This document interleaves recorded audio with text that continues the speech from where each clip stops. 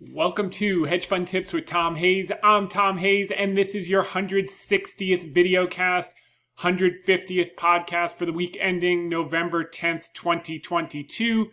What a change of events today with the CPI number coming in lower than estimated, and the market's off to the races. So that which we have been preparing for is now coming to pass. We'll kick it off with some media spots, but we have a number of AMA questions this week and want to get through all that. So first, I'd like to thank Phil Yin and Dalal Pektas for having me on CGTN America last night to discuss the election results, the market, Disney, all the kind of exciting things. Definitely worth a listen. Want to thank Ellen Chang for including me in her article on TheStreet.com yesterday regarding the election results, and also want to thank Chibuke Ogu for including me in his article on Reuters last week. So we're going to start with a few quotes of the day to kick off the week. The first one from John Templeton: "The time of maximum pessimism is the best time to buy, and the time of maximum optimism is the best time to sell." We saw the put-call ratio go up to 130 this week. Which is basically a bunch of retailer people buying insurance in the hole. And sure enough, we were set up to get this type of reaction and the positioning. I like Robert Arnott. He's a small cap legend. In investing, what is comfortable is rarely profitable. We've certainly been through some discomfort for sure, but I think we're now phasing into the comfort period of the process. And when we get to the excitement period, we'll be laying off to all the excited people. But and then finally, Peter Lynch, and I think today's a perfect example: "The key to making money in stocks is not to get scared out of them. When you own high quality businesses that are cash generative, trading at 50 or 25% of intrinsic value, you don't really get bothered by the short-term volatility, other than the mark to market. If you have outside money and explaining, going through each company and explaining what you own, it really makes no difference, because the three killers that I've always covered: ladies, liquor, and leverage. I learned that from Warren Buffett. If you're not on leverage and you know what you own, the short-term volatility does not affect you. It doesn't change the percentage of the business that you own. They're not going to do a highly dilutive raise if they're generating cash. So there's nothing to really think about. All you have to do is extrapolate normalized earnings. Why are they on the operating table? Because of exogenous events, if they're a high-quality business with a double-digit return on invested capital. And then normalize the earnings when the temporary impairment resolves itself. What will that look like? And then what's a normal range of multiple? And rinse and repeat over and over and over. And that's how you do multi-baggers over time. So that's the story. Here's the CPI print, the headline inflation from today.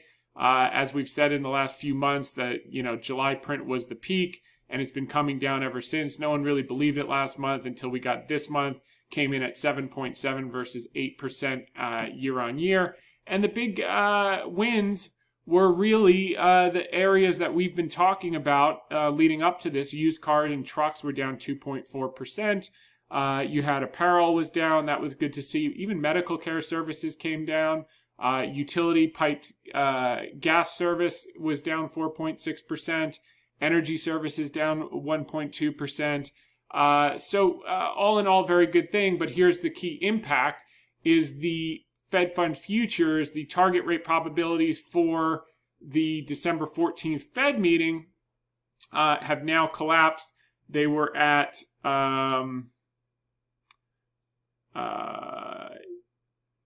yesterday, there was a 43% chance, or 1 week ago, there was a 48% chance of a 75 basis point hike in December. That has collapsed to a 14% chance as of right now. And there was a 52% chance of a 50 basis point hike.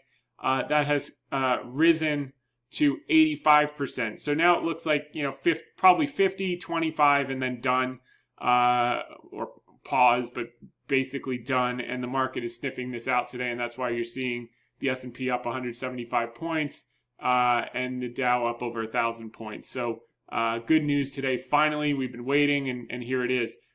This is very important. This is CPI has risen alongside with record fiscal expansion. So on the one hand, you could blame the Fed for transitory and being too late. On the other hand, they were fighting a two-fire battle. Yes, there was structural inflation, but at the same time, you had all of these bills passed. The Inflation Reduction Act, $750 billion. The eviction moratorium was extended. The student loan cancellation was a few $100 billion. And the Build Back Better was $1.7 trillion, the American Rescue Plan. So, $2.5 trillion over the last year and a half, call it $3 trillion if you want to round up, while trying to raise rates. It's like trying to fight a forest fire with a single fire extinguisher. That just no matter how much tightening they did, they couldn't get it done. And guess what? With the election results, it looks highly probable that the Republicans have taken control of the House by a lower margin than anticipated, but they squeaked in, so they'll be able to block any taxing or spending deals. And then the Senate is up for grabs, but that would, that's just whipped cream. It really doesn't change the gridlock outcome. Some more committees and different things. It's valuable, but basically mission accomplished on the gridlock. And then as far as the election, you've got Nevada and the runoff in Georgia, which will determine if they get from 49 to 51 or not. Moving right along, the biggest story in my view that we've been talking about, Alibaba and emerging markets, is basically a leveraged currency trade. Well, the good news is that now the dollar has come down about 5% in the last 6 weeks, with the biggest drop in the last few days, and we expect it's kind of broke through this support here to get some follow through there. And if that's the case, we're going to see, as I said, emerging markets in China be the trade of 2023 and beyond. No question about it, in my view. Dollar on pace for its worst day since December 2015. Woohoo! And then terminal rate, this is zero hedge, kind of confirming what we're saying. Tumbling below 5%, now 4.88%. So remember, it was at 4.6 from the last dot plot. Then it went to 5% when Powell decided to get super hawkish at the last press conference. And now it's back to 4.8. And my guess is it ends somewhere at 4.6 or 4.5. We'll see. Strip away housing from core and CPI fell for the first time since May of 2020. So negative. That's good to see.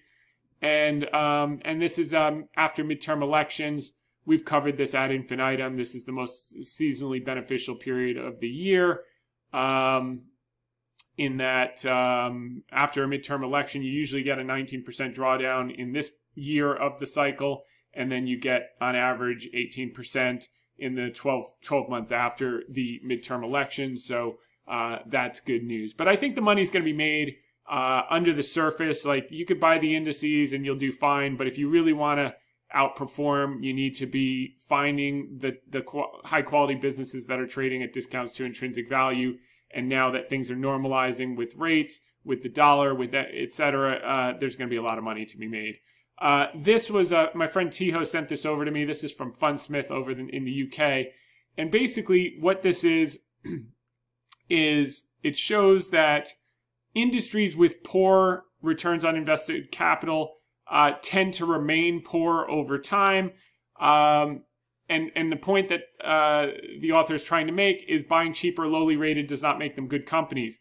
And they show which sectors over time have the highest return on invested capital and how they tend to stay that way. And if you remember, we've covered many times, Munger has said, if a company's making mid-teens return on invested capital over time, it'll be very difficult for the stock to produce returns less than that over time.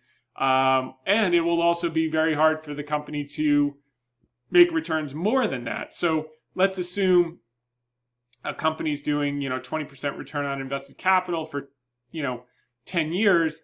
That's a stock that should, on average, double every 3.5 years or so, rule of 72. And let's say it hasn't moved for 5 years. Well, there's going to be a catch up to that over time. And that's what the case that we've made consistently with Alibaba is that you've had, double-digit return on capital for a decade. And we found ourselves in this rare opportunity that we could buy it at 2014 prices. But you've had, 800% increase in earnings power. You've had a double-digit return on capital for decade plus. You've had 500% increase in earnings.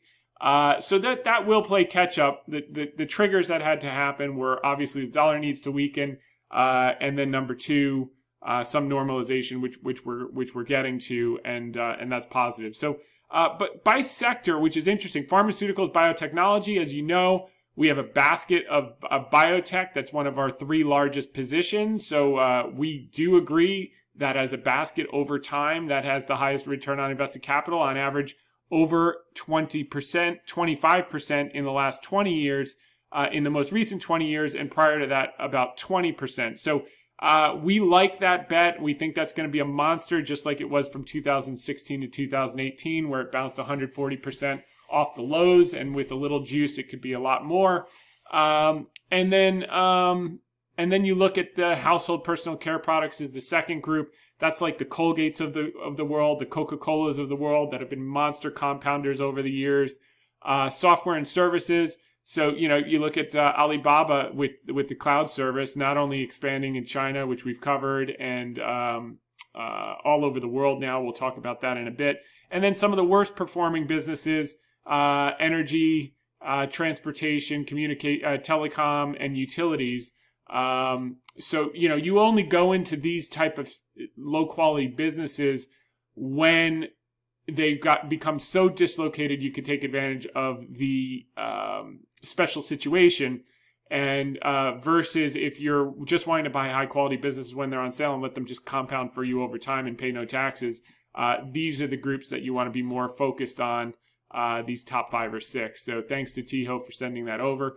This is interesting. There's been a lot of talk about small cap stocks in a high inflation, high rate environment. I think we're going to be in an above trend inflation environment, and probably more along the mean in terms of rates, which looks high relative to the near term recency bias. But if you look at the late 70s, which is considered a horrible period for stocks, basically the 70s in general were sideways the entire year. And you look at inflation was 9% in 73, 12% in 74, 7% in 75, 5% in 76, 7% in 77, 9% in 78, 14% in 79. Well, during those 5 years from 75 to 79, U.S. small cap stocks were, like Cooper Standard, were the best performers of all asset classes during that period. And they had a 53% return in 75, 57 in 76, 25 in 77, 23 in 78, and 43 in 79. So that's a place to start to look. We're not going to have, I don't think this high level of inflation persist, but I do think small caps and small cap value have been left for dead. And there's some opportunity. I like to play it through a special situation because I'm willing to do the work under the hood, but you could even play it with an ETF. Obviously, as always, go to hedgefundtips.com, click on terms. This is opinion, not advice. I don't know your situation. But that is standing out. And next is, this shows the Hang Seng Index relative to the Dow. You can see it goes through periods of outperformance and underperformance. So, and it's really correlated to the dollar again. But in the periods that it was outperforming, the dollar was weakening, as you see the Hang Seng dramatically. The point is that the Hang Seng and the Dow Jones Industrial Average were at the same price, 8,000 points, in 1998. And today, they've diverged such that the Dow is at whatever, 33,000. I don't know what it is today. But the Hang Seng is at 15,000. So while they've always reverted back to kind of par, they've always converged over time, even if they diverged massively in the short term, and they overshoot on both sides. It's basically saying that over time, you're either going to see the Dow come down dramatically to where the Hang Seng is, which is, I wouldn't take that bet, or more likely the Hang Seng then reemerge and converge with the Dow, which is also probably going up, and then eventually overshoot the Dow. So what is the Hang Seng at 15,000 today versus the Dow at 33? You could see a situation where the Dow's at 40,000 in a couple of years and or a few years, and the Hang Seng is at 60,000, and that wouldn't surprise me in the least. So visuals are sometimes helpful. Speaking of visuals, if you remember in early October, the S&P was down at 3,700, and I put out this image here of the Dow of the S&P 500. And I also brought up a couple of analogs that it was very much mimicking, and now we're potentially starting to see that play out. Oh, now the dollar's down more than 2%. Yay. So this was 1966, if you remember. And this was what I was pointing to, this type of bottom after a huge run off of a dislocation, and then it worked back up to new highs. And I think we're probably on this path. This is a more realistic path, the 66 path. But you also had the 53 path, which you had this monster run during the inflationary period, which I've drawn a lot of analogies to this, where you did get this kind of double bottom thing, and then you not only made it back to new highs, but you kept persisting. And this is not off the table. It's going to depend what the Fed does and how things play out. But it's amazing to see these starting to play out because when I originally showed them a few weeks ago, I think people were scratching their heads like, that'll never happen. We're going to hell in a handbasket, et cetera, et cetera, et cetera. And that just remains to be seen. So that's that. A couple headlines. Ukraine, Zelensky sets conditions for genuine peace talks with Russia.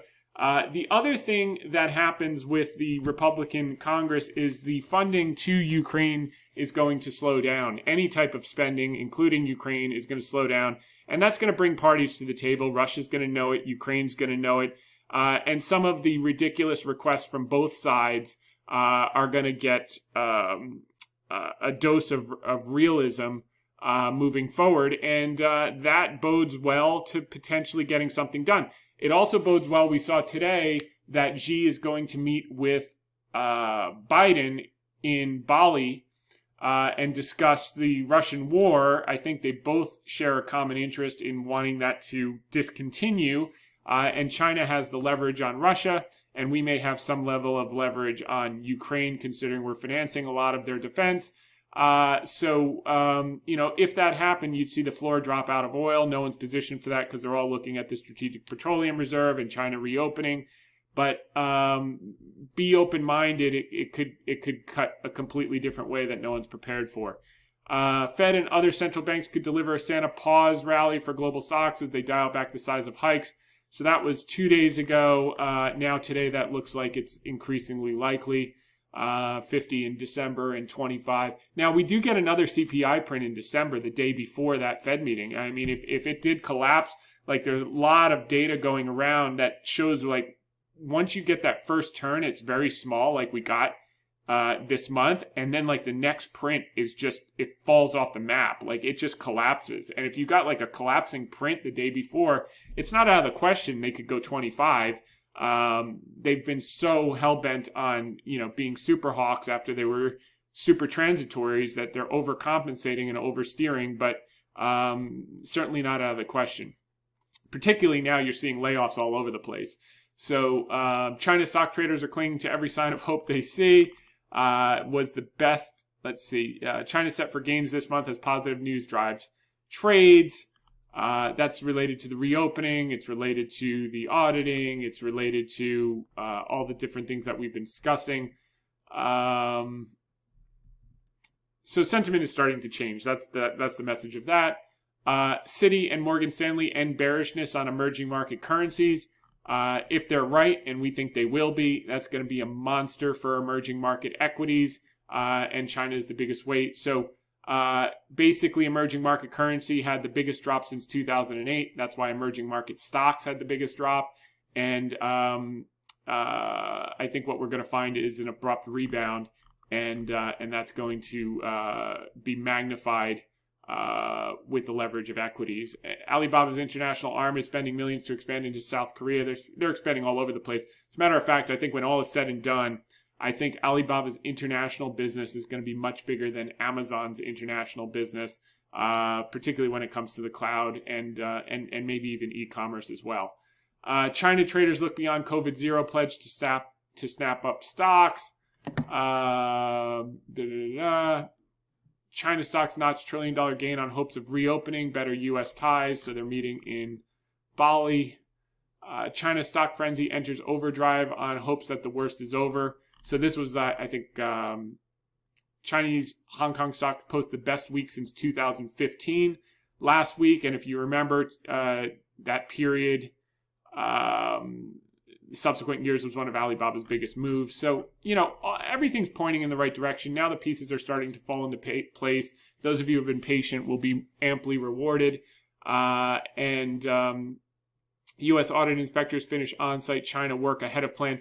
This is potentially a big catalyst because they left on Saturday much quicker than anticipated, saying their on-site work was done. So now it's usually a couple of weeks, and then we should get some formal notification, which could be a huge catalyst, provided it's good news, which we expect it will be. Why would you end quickly and not, leak a press release that they were uncooperative or something else if it was going to be bad news? China to offer BioNTech COVID shot to expats. This was another big deal. So my guess is they've been looking at the data in UK, Singapore, and the US.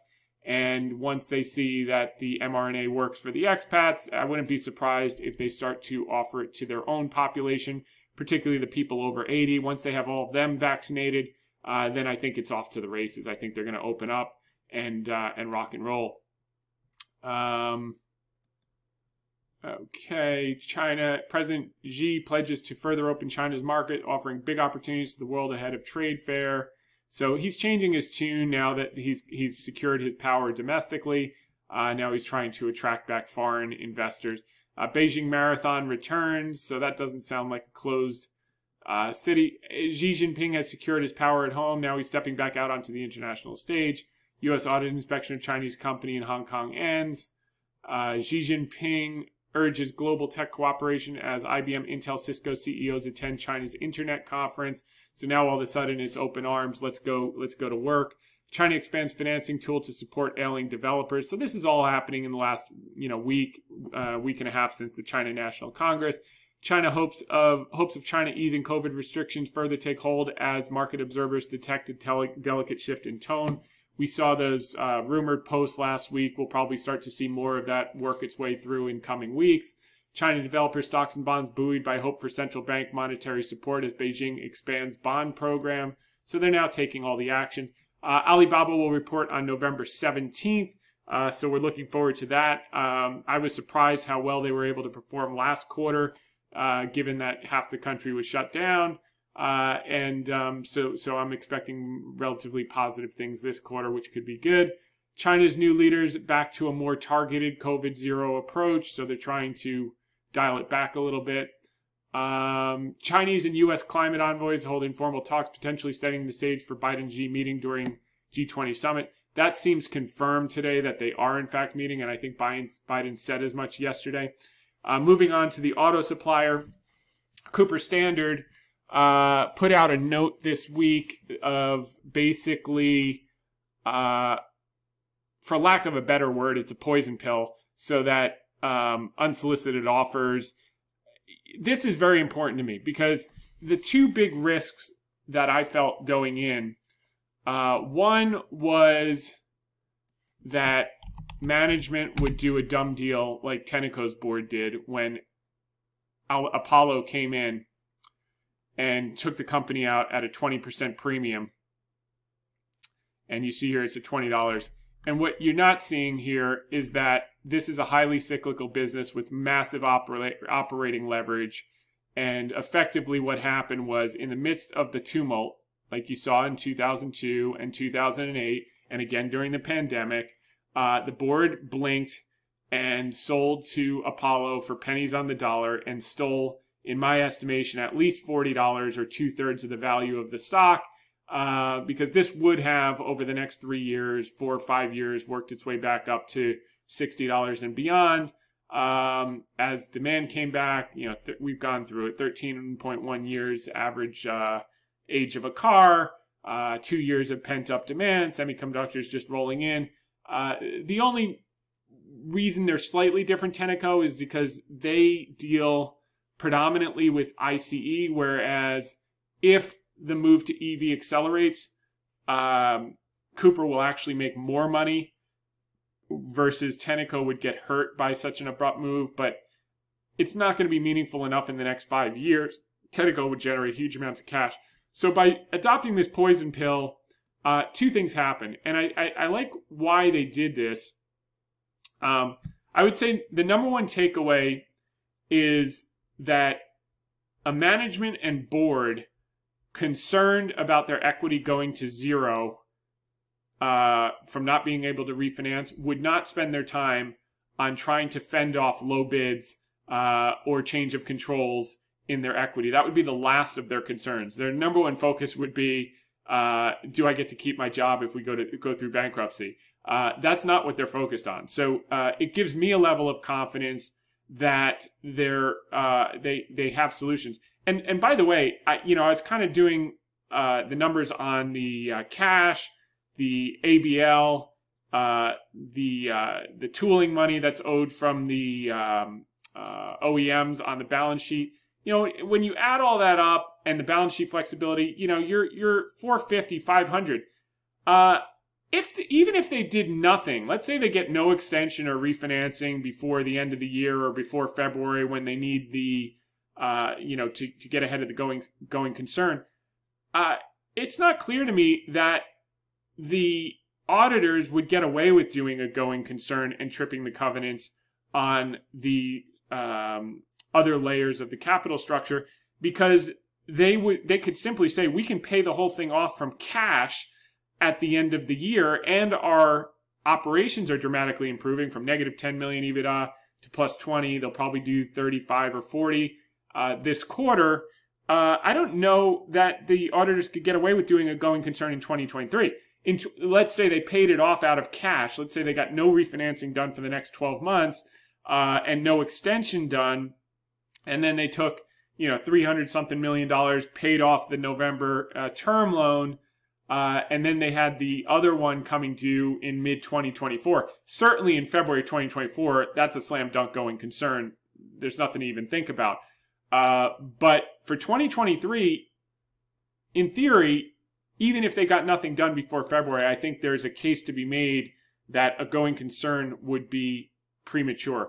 My sense is from this action, which was a surprise action, which took one of my biggest risks off the table, that the board would accept a dumb deal for $15 or $20 or $30 per share, is now off the table. So likely we're going to have the opportunity to ride this thing out until it gets back to normalized EBITDA and, earn $6, $7, $8 a share 3-5 years out, and can make some serious money on this. So I'm very excited about that. Basically, the other thing that this highlighted is they put it in the context of preserving the value of the tax benefit. I actually know something about this because at my first hedge fund, I became COO of a public company we controlled, and my job was to sell off some assets and use the cash to buy an asset manager.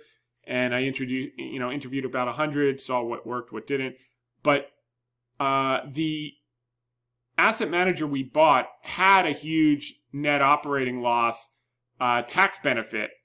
And when we bought it, the downside was, rather than being able to use all of that in 1 year. So let's say, Cooper Standard earns $150 million in 2023 or 2024, from my lips to God's ears, and it was all taxable. Well, they could use that tax asset, meaning the previous losses from the pandemic, against that. So rather than paying whatever it is, $40 million of taxes, and having to use cash to pay those taxes, they have to pay zero taxes because they can use it all in 1 year. Versus if you have a change of control, it spreads it out over, there's a calculation, but it's like 20 or 30 years. So you basically be using $1 or $2 million a year of the tax asset, which devalues it. And if you think about it in real terms, 130 million, 20% local plus, state and all the other things, let's call it $30, $40 million. That's $2 a share in cash value. So the stock's trading at $7 or whatever it's trading. You net out that asset. First off, you could net out the cash, but whatever. I mean, it's unbelievable where this is trading at. And it's only on the artificial nature of this short-term refinancing or extension situation that they'll work through, which I don't even think is short-term. I think it's a 12-month situation, but they'll probably get something done in the 3 months just so they don't have to argue with their auditors, is my guess. But, this is another benefit that very few people are looking at, is the $2 worth of cash value of taxes that won't have to be paid in the next 2 years that goes straight to the bottom line to earnings. So, and into expansion and potentially into buybacks if we really get the hockey stick operating leverage that I think we will. So, so that was that. I mean, in simple terms, it's just a poison pill. You can go through the complications of what it is and how it works, but the key is preservation of that. And I think more than that, it's a deterrent for someone to come in with a Tenneco deal that would just be a dumb deal. But part of the reason that I initially invested in the company was because I looked at the board and their background, and these guys are operators from industrial companies, WABCO, Johnson Controls, high quality operators, and they all had skin in the game, meaning they were all buying stock in the open market, and most of which was at double or triple what we paid for. So they were buying at $10 and $15. We were buying in the $5s. So they want to make money as well. And third, they've been consistently respectful of equity. If you look at the share count over the last 10 years, it stayed basically where it is. So they're not willy-nilly financial engineers screwing everyone with the equity. They're very respectful of the equity, and they incentivize management on the basis of return on invested capital. That's a very, very rare thing. So these are high-quality people that got caught in a short-term thing, and you couldn't ask for a better group of people to work our way out of it. So I'm very optimistic that I've now taken what I thought was a bigger risk than the refinancing risk, was a dumb deal risk that many boards do under pressure because they're emotional day traders like everyone else, and they get caught up in the world is ending, versus just taking a step back and looking. This is a normal cyclical behavior. Every recession, this type thing happens, and eventually it works back up to new highs and everything else, and in nominal terms, new earnings power. So that's that. Moving right along, the long run stock market and sentiment results, our article of the week. I brought this back, and for those of you who've been with me for a while, you've seen this chart a couple of times before, and it continues to hold true to today. So I put this article out at 6 a.m. before the inflation print, and I said, well, it feels like it's been a year of persistent Murphy's Law for the stock market. Sometimes it makes sense to just step back and look at the facts. What could go wrong did go wrong. War, geopolitics, hurricanes, supply chains, government policy actions, regional pandemic, persistent Fed policy errors. But we may be coming to the tail end of that narrative. Little did I know the tail end would be 2 hours later, although I had some inkling, but you never know. Murphy's Law, nothing. Okay. So when you look at the featured chart above, the words that come to mind are The Long Run, great song written by Don Henley and Glenn Frey from the Eagles, recorded 1979, hit number 8 on the Billboard Hot 100. And the salient lyrics are, you can go the distance, we'll find out in the long run, we can handle some resistance, etc., etc. And we've certainly handled the resistance like champs, and now we're moving on to the long run. As I've stated since the pandemic lows, we are only midway through a secular bull market driven by millennials' housing and family formation. The same demographic conditions existed in 1982 to 2000, as well as 1953 to 1968. We are having some short-term growing pains, but we'll power through for many more years until this largest portion of our productive population ages to 40 years old and slows down their spending. So these are the same periods. You had these breakouts in 1953 to 1968. That was 15 years. Then you had this breakout in 1982 to 2000. That was 18 years. And you had 4 consolidation periods. We've had 1, 2, we're on our 3rd, which would be the equivalent of that 1994 period, which was a similar situation with the Fed. They tightened too fast and then they pivoted, and you had 5 more years of the run. We've talked about that a lot. And even in the 63 to 68, you had one final consolidation period before new highs as well. So so we're only 9 years in compared to 18 and 15. And we think we probably got another 10 if millennials are 31 now. So 9 years. It's so early 1930s. I'd start to get a little more worried.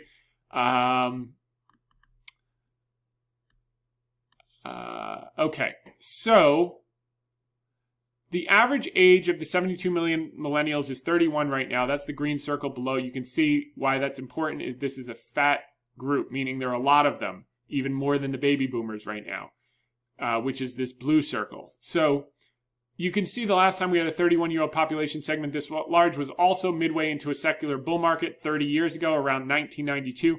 That's when these folks right here were 31 years old, which was right up here,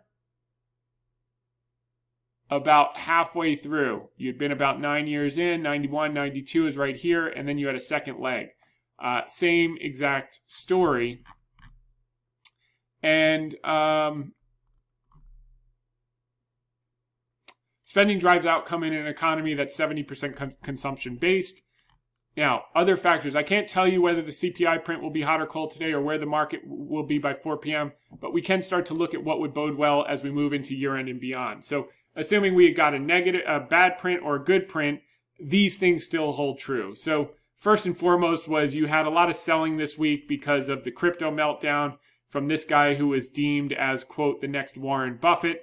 And I said it's worth keeping in mind sooner or later Charlie Munger is eventually right in all of his key themes. One of his key themes was Bitcoin is worthless and crypto is rat poison. It's an investment in nothing, says Charlie Munger. Sooner or later, this guy is always right.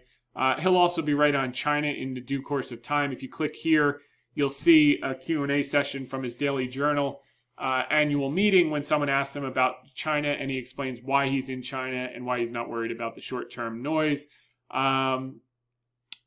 The second thing, the election, while not resolved, is pointing toward a gridlock outcome with Republicans taking control of the House with 225 seats. Democrats could potentially remain in the Senate, unknown. Comes down to whether Laxalt can pull off Nevada, whether Walker can pull a rabbit out of the hat in Georgia runoff. Republicans currently have 49 and need those 2 wins to gain control. While the market was positioned for a red wave, they got a red puddle so far. Puddle or not, it still achieves the same end. Any future tax or spending bills will be held up. This means the Fed will no longer be putting out two fires, supply-driven inflation and profligate spending at the same time. The former, supply-driven inflation, is aggressively working its way through the system as supply shortages in transport normalizes. The latter, profligate spending, was a tsunami of fuel on the fire that the Fed had limited ability to overcome. $1.7 trillion in the Build Back Better and $750 billion in the Inflation Reduction Act. I discussed this in detail last night on CGT on America with Phil Yin. Thanks to Phil and Delal Paktas. 3, the change in the power dynamic in Congress could also lead to greater pressure from Russia and Ukraine to come to the table for a negotiated settlement, as aid weaponry spending to backstop the Ukraine's defense is likely to be reduced moving forward. Any resolution would lead to a drop in energy prices and a tailwind for risk assets. One brick of uncertainty would be removed from the wall of worry. 4, Chair Powell is accomplishing what he set out to do with his aggressive tightening. He has wiped out high-valuation tech companies with no earnings, SPACs, cryptocurrencies, and even started a slew of mass firings. You saw that in the continuing claims today as well. Meta's cut 13% of their sales force. Twitter cut 50%. Lyft cut 13%. Stripe cut 14%. Coinbase cut 18%. Shopify cut 10%. Snap cut 20%. Robinhood cut 31%. Tesla cut 10%. So expect more pain to come for the economy. The question is, how much is already discounted into equity market prices? We'll find out in coming weeks. However, this chart can give us a clue that we covered last week. In last week's podcast videocast, we covered this chart, which shows that by the time earnings actually decline to their lowest, the stock market has often already recovered to new highs. So all of these geniuses saying earnings are going to go down another 10 to 15% might be right. But what follows is false, which is the market has to go lower. The market may have already discounted that. If you look at 1957, earnings were still at the top when equities were at the bottom. As earnings collapsed, the market was already recovering. By the time earnings bottomed a year and a half later, the S&P was well beyond new highs. As a matter of fact, 24% above the previous highs, 20% above the previous highs when the earnings bottomed after they collapsed some 16%. And it just goes on. Same in 1973, same in 1980, same in 1990, 2007, 2019, et cetera, et cetera. So we've also discussed the favorable seasonality following a midterm election year. Hat tip to Ryan Dietrich from the Carson Group for all the data. He's showing the good news is off the midterm lows. So our trough was down 25.4% for the S&P 500. The trough a year later is up on average 32.3%. So so that bodes pretty well looking further out. And then we talked about the inflation stuff, the House and Senate stuff. That's all good stuff. This was the NASDAQ, which people are down the most on. But if you look at this high-low indicator that Jay Capel over at Sentiment Trader via Seth Golden put out, kind of shows that good things happen. And I think people are mistaken this cycle. Everyone's thinking that this is the tech wreck all over because they're misguided by recency bias. But if everyone's right about earnings, that growth is going to slow and we're going to be in a slowing economy, the cash generative tech companies are going to do quite well. As a matter of fact, they do better in a slowing growth environment, particularly now that they're being proactive about cutting costs and retaining their margins. So I think that people are mistaken. Long duration, meaning non-earning stocks that are promising earnings 3 to 5 years out, and actually cash generative tech, which is the bulk of the NASDAQ 100, may surprise people. Everyone's been panic buying, chasing oil after the biggest move, and everyone's puking out these companies that may wind up being the cash generators in 2023 that everyone looks to in a slowing environment when energy demand is maybe a little bit less than anticipated in the U.S. and production is growing because the rig count is back up.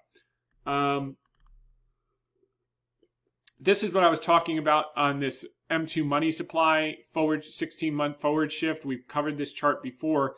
But as I said, once you get to that peak like we had today, the next print, it really starts to collapse. It's not like incremental. It just rolls over because I guess demand has to slow so much that it's just like look out below. So we may get a much better print than anticipated in December, which is a day before the next Fed meeting, which would be pretty timely. This was the put-call ratio that I said yesterday. This got so high up to 1.3. That usually happens around bottom, tends to indicate short-term bottoms versus tops. And sure enough, that was a bottom. And then I said, this morning we'll find out if declining rents and used car prices will finally be reflected in CPI. And they absolutely were. And then you had Charles Evans in his exit interview saying it's time for the Fed to slow down. I guess that means now he can, well, I'm not even going to say that. I guess he can start buying stocks again. You know, it's time to stop tightening. But all right, credit spreads are coming down. That's a good thing. This is McClellan's summation on the NASDAQ. I wanted to focus on that because people are most negative on that. You can see when it was down here, it's often been the time to buy 2015, 16, 2019, 2020, 2011 and 12, even 2008. So that may prove to bear out once again. Retail got really bearish again this week, down to 25% bullish. So that was natural to have a bounce. And then fear and greed was at 53, neutral. People were confused. Let me just see the NAAIM because they published that midday. I want to see where managers were at 53. So they're still underweight. So they're going to have to panic buy this if they think it's going to persist. Okay. So now want to move on to some of the questions of the week. Ask me anything questions because I missed a few of these. And okay, Drew Burns says, Tom, you emphasized the importance of knowing when to get out of stock recently, which was really helpful. You described the example, Cooper Standard, e.g. 1/3 on refinancing, 1/3 on reaching normal EBITDA, and 1/3 for longer term appreciation. Can I assume you mean 1/3 of total stock balance at those times versus 1/3 the original investment amount to ensure maximum profit taking? I mean 1/3 of the shares, basically. That's how I think about it. And I don't know if we're going to get a refinancing or an extension or whatever, but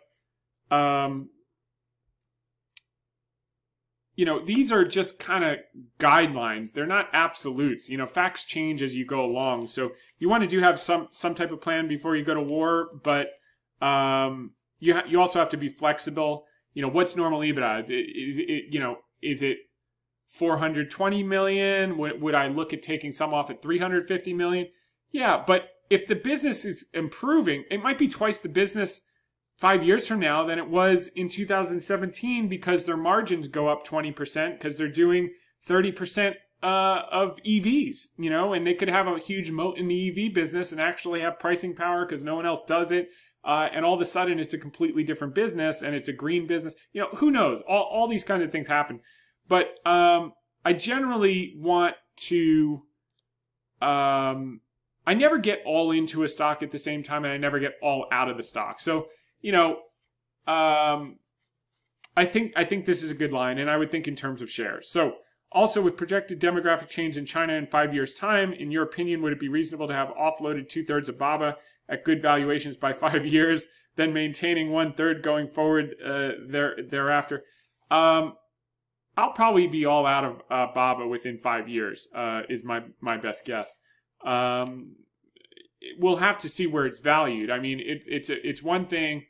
If it's valued at $300, maybe I'll be holding a lot more of it. If it's at $400 or $500 in 3-4 years, I might be more inclined. I'll have to see how the business is operating. What does the business look like at that point? But I'd be more inclined if it's more towards the fullest valuation that I can see right now. If the business has gotten much better, then I'd probably hold the tail on some of it. Despite the demographic decline, presumably any remaining stock at 5 years should appreciate well after that due to expansion outside of China, barring any unexpected shocks, of course. For that reason, would you hold onto more than 1/3 after 5 years? Probably not, because the Chinese government just tends to F everything up every 3 to 5 years. So we're coming out of their most recent F up, and you can count on them to F it up again in 3 to 5 years. So no, I just want to get to full value and get the hell out. Trying to be clear in my thinking on these points. Really appreciate your fantastic, informative video casts, which have educated me on contrarian value investing and the importance of holding your nerve. Intermittent humor is appreciated too. Thanks. Best, Drew Byrne. Thanks, Drew. I know you've been a loyal supporter. I appreciate all the constructive feedback over the years. Okay. Brian Maida asks, AMA, what is your opinion of Baidu? I know you're bullish on BABA, but I haven't heard you mention Baidu. Baidu seems to have higher price targets from analysts at the least. While I know it's a different business and seems significantly less profitable than BABA. So, look, they're all going to benefit from the tailwind of a lower dollar, okay, and money flowing back into emerging markets. So Baidu will be no exception. The question is what's a better business? And where is the greater growth opportunity moving forward? So let's take a look at the financials. So Baidu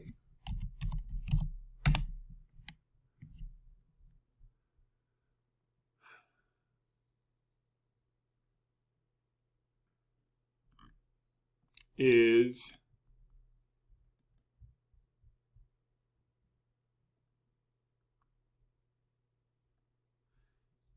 okay, let's do this in dollars so I understand it. Okay, so Baidu's revenues basically have been flat for the last, 5 years, and maybe beyond if we have more data. I don't know if we do. So they're kind of like the Google of China, and their gross margins are declining, from 78% now down to 48%. They got as low as 41% a couple of years ago. Trying to make it so you guys can see all this. Well, I'll just have to explain it. They did lose. They lost money this year. Looks like about $1.8 billion. So it's a show me story. Cash from operations, again, it's been pretty much flat for 10 years.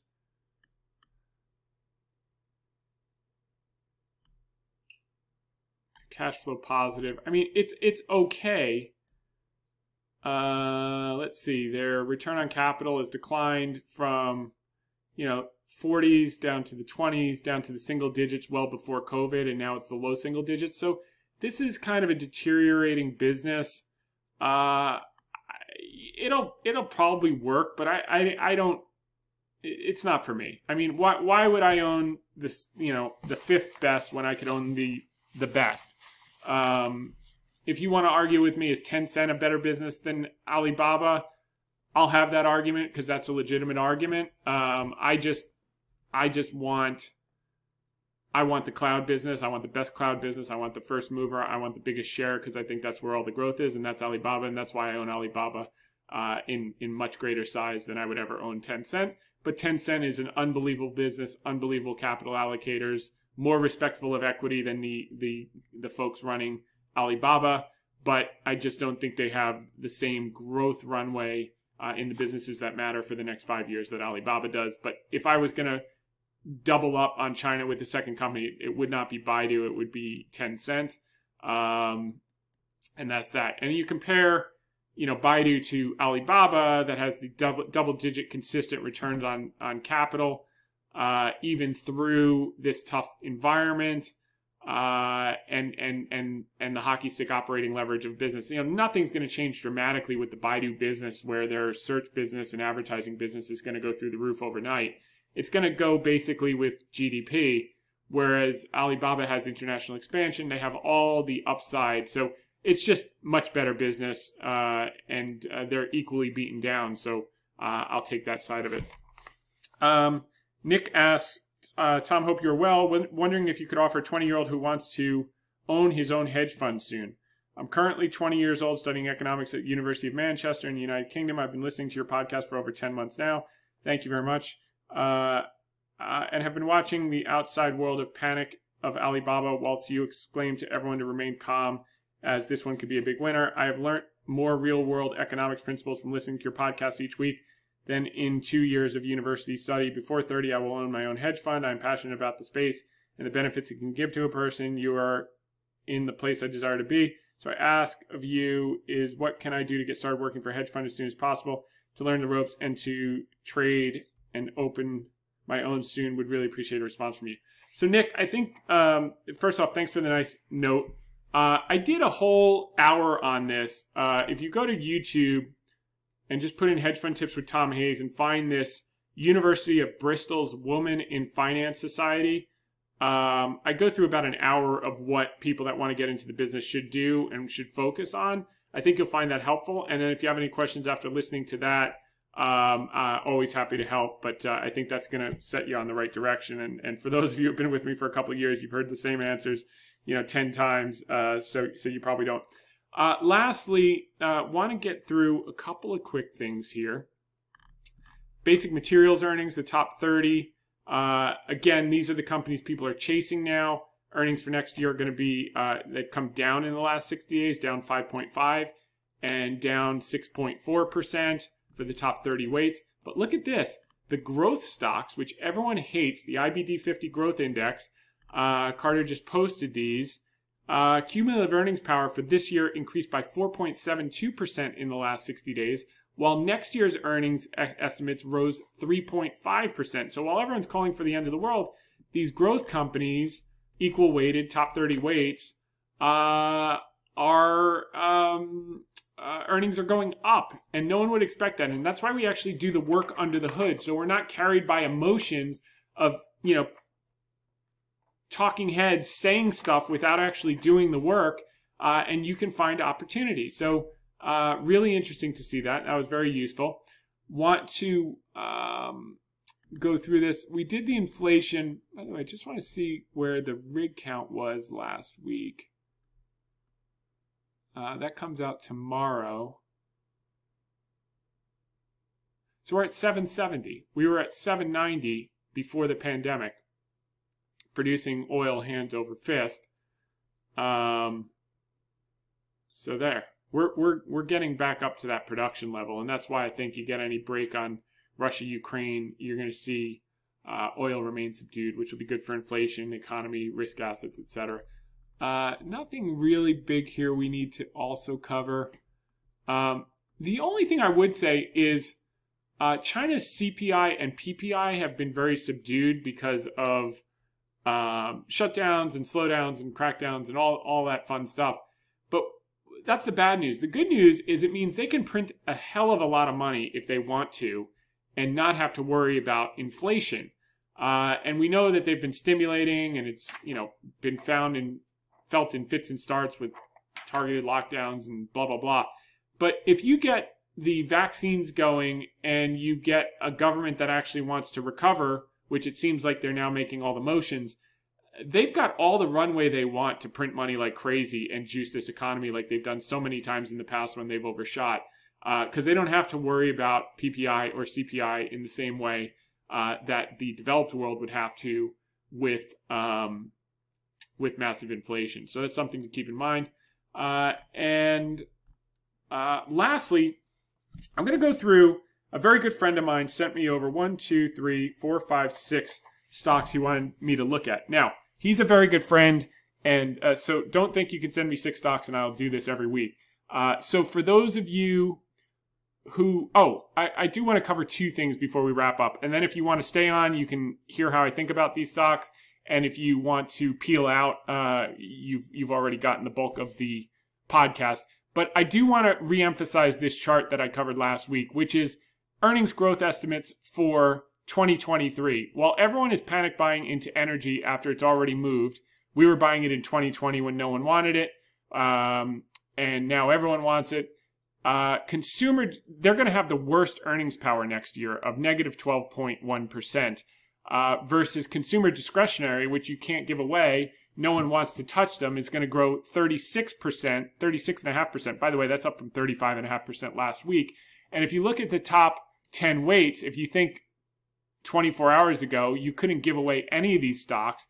And this is where the earnings growth is going to be next year. So Amazon, we already have our exposure through BABA, which I think is going to be juiced because the dollar is going to drop. Tesla is not for me just because of the earnings, the cash flow profile, but you could make it, it's just not for me. McDonald's, Home Depot, you can give away. That's sold off a ton on the housing. Nike sold off a ton on China. Starbucks sold off a ton on China.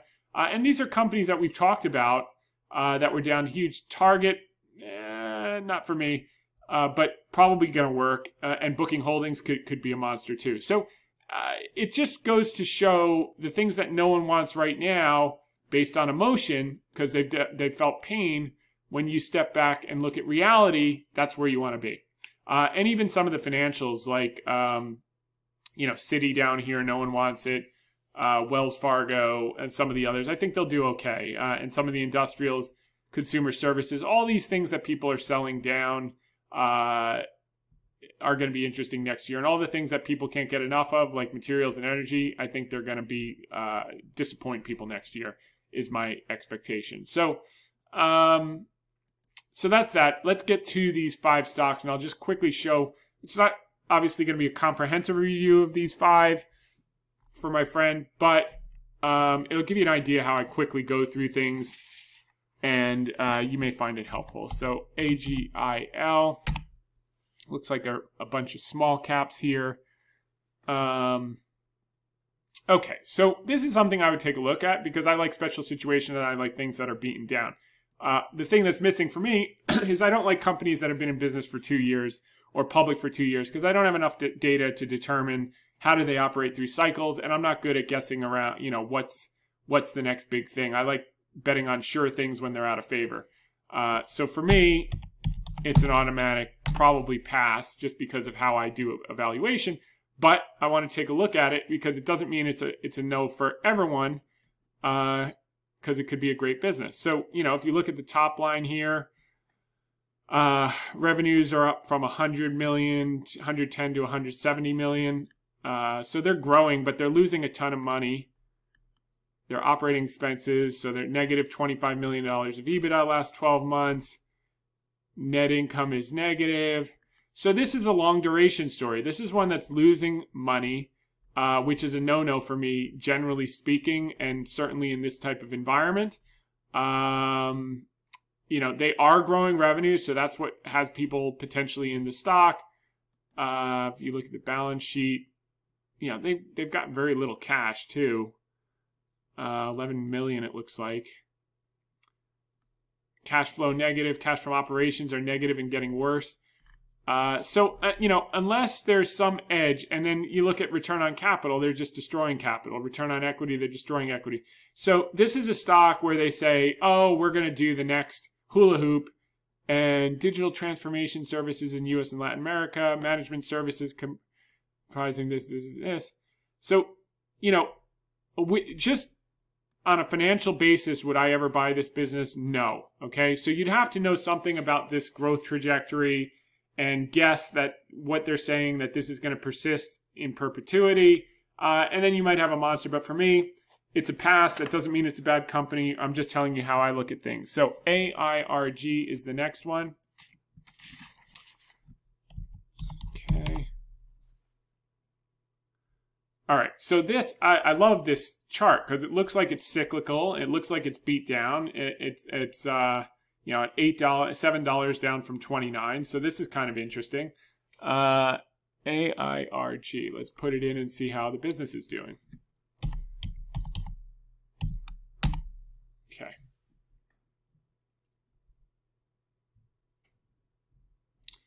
Okay, so revenues have basically been flat. They were 66 in the last 12 months.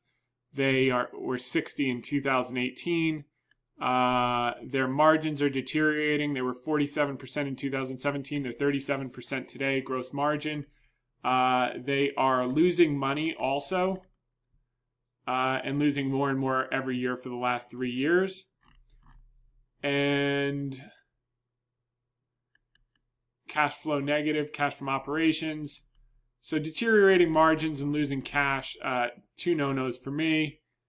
The return on capital is, they're destroying capital. So now you look at the business and you say, what do? They design, develop antenna products for original equipment and design manufacturers, vertical markets, chipset vendors, service providers, value-added resellers. Okay. Usually I find with all these companies, they have one common denominator. I can read their description and still not know what the hell they do for a living. Wireless networking, range of devices. So again, this is one of those stories where you got to read their pitch and how like they're going to say, well, I know we've been doing horrible for the last decade, but we're going to hockey stick overnight for no reason. And that goes back to the first slide where high return on capital businesses tend to stay high return on capital businesses because they have a moat, they have pricing power, and they have something unique. These, by the way they're burning cash, are telling me they have no moat. They probably have nothing unique. That could change tomorrow. Don't get me wrong. I do like buying something like this down here versus up here, but I just don't buy things that lose money like this and hope for the best unless I have some edge or some historical context that, maybe a few years ago, they were just generating cash hand over fist and conditions are going to go back to what they were. And it was a once in 100-year event like a pandemic that crushed their business. But with this company, for me, it's a pass. It doesn't mean it's a bad business or it's uninvestable. I would just have to do a lot more work. But I'm not a guess what's next or hope for the best coming later. I have to see some evidence that they have worked through cycles in the past, and this just doesn't give me enough data. The next one is DVAX. Okay, let's pull that up. Okay, so there's no rhyme or reason here. It's kind of recovered from the pandemic.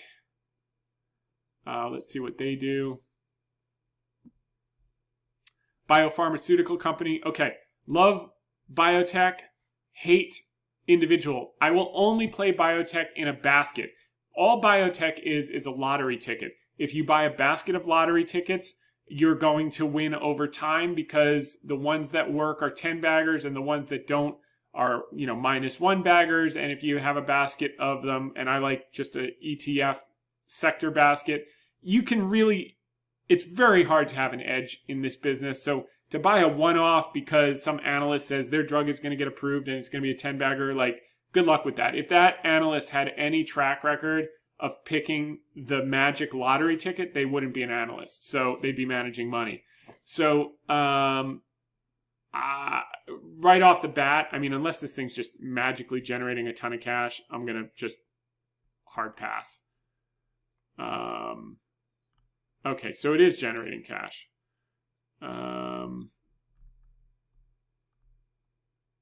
Yeah, I mean, they're hockey sticking. So they must have had something approved here.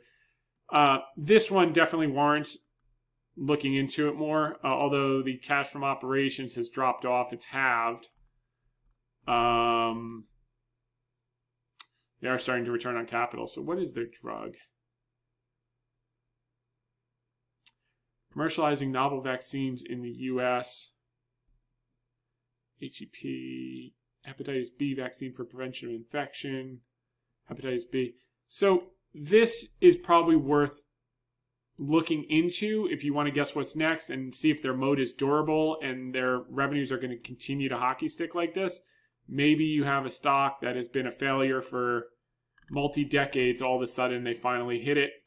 But again, I would want to benefit from a company like this in the context of owning, it just looks like over and over, they get people excited and then it just rolls over. This is like, it's almost like a management disease. Like they buy their own hype, get everyone in, and then they F it up, buy their own hype, get everyone in, F it up over and over and over. But maybe this time's different. For me, it's a pass because I won't buy any one-off biotechs ever. It's just, I don't do it. I buy the sector because in aggregate, I'm going to win on that over time. Kornit, KRNT. Okay.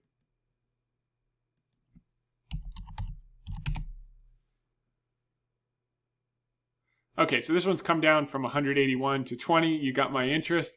But it hasn't been around long enough. 2016. Okay, KRNT. So with all of these, every single one of them could work, but you better have some edge that's not in the market that gives you confidence that these things are big turnaround stories. Because just looking objectively at the financials, here's another one, it's just losing money. I mean,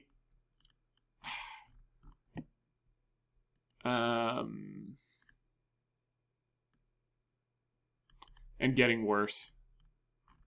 So, did they ever respect equity? No. They've never. They've just had a consistent history of destroying capital. So explain to me why that's going to change. Their gross margin is declining. So unless they got new management or some new miracle product, what do? They design and market digital printing solutions for fashion apparel, home decor stuff. I mean, this sounds like a Me Too. Does this sound like it has pricing power, ink solutions? Yeah. So again, you have to have an edge on this internally, but like financially, I'm a pass. That doesn't mean that it can't work. And I know these were given to my friend by someone else, so he just asked me to take a quick look at them. So on each one of these, I would go to the person who gave them and say, well, what's your edge? Are you just buying it because it's down? Or are you buying it because it's a durable business and it has some plan to get to like earnings power? Because it just looks like a lot of hope and dreams for these with no evidence of ever doing anything good for owners. And that's all we care about, right? So I think this is probably going to be helpful for a lot of people just seeing this. So I'm glad. I wouldn't do it for anyone else, but I'm glad he sent it over. OPRX. Okay, so this one's come down from 99 to 15. What do they do? Let's just see. OPRX. So they are growing revenues. They are profitable. Their margins are increasing. They're still losing money. And growing cash on their balance sheet, but like cash from investing. So they're making bad investments. They're basically cash negative. Do they have any history of generating a return on capital? No. So unless you have new management, it's just a disease in that company. So what is this? A digital health company, provides various solutions to life science organizations. Products and applications include financial messaging. Like, who cares? Like a DM, virtual patient support center. Okay, that could be good. Healthcare, I like that. Access to sample vouchers, copay. This sounds like a Me Too. Like, this doesn't sound like it has pricing power or some embedded tough switching cost. But again, this is a minute, so go to the person who gave it to you and say, tell me why this is going to change. Why is this thing going to start earning money? You know, how can this thing earn $3 a share in the next 5 years so it's worth $30 or $40 or $50? Or is it just a hype thing? In which case, just because a stock goes up, if you buy something on the basis of faulty analysis and it goes up, consider it a loss, because the next time you do that, you're going to get your shirt ripped off. So, or lose your shirt. So, I think that most people will find this useful. Oh, and one more, QNST. Look, businesses are there to make us money. And if they can't make money, they better have a really damn good story as to when the money's coming. Because other than that, talk to the hand. All right. So this one's down from 25 to 12. Let's take a look. Okay, revenues are, they've fallen off in the last couple of years, but let's see with, but they've been losing money all the time anyway. So even when, so they just lose.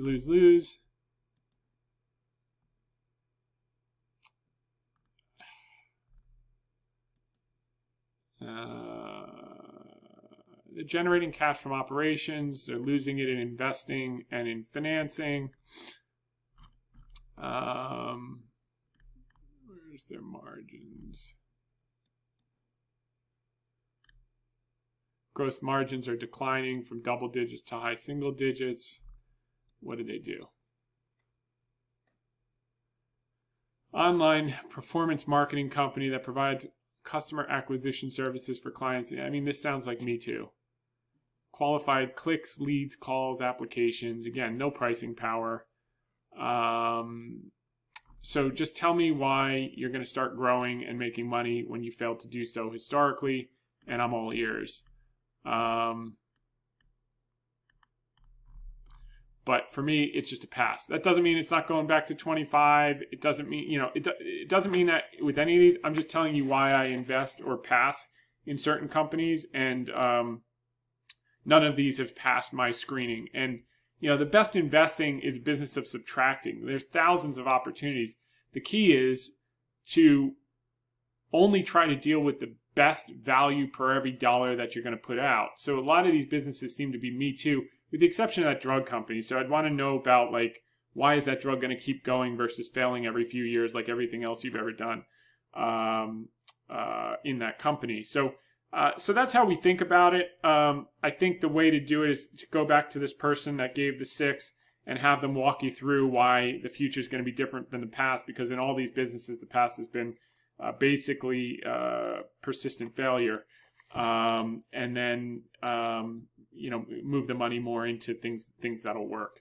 So with that said, I hope you all found that helpful today. It was a good change in direction today. It looks like we got some more follow through on the S&P, which is good to see. Rates are coming. Wow, the 2 years collapsed from 471 to 430. 10 years at 382. We're on our way. So have a great one. We'll see you next week, same time, same place. In the meantime, make it a great one. Bye for now.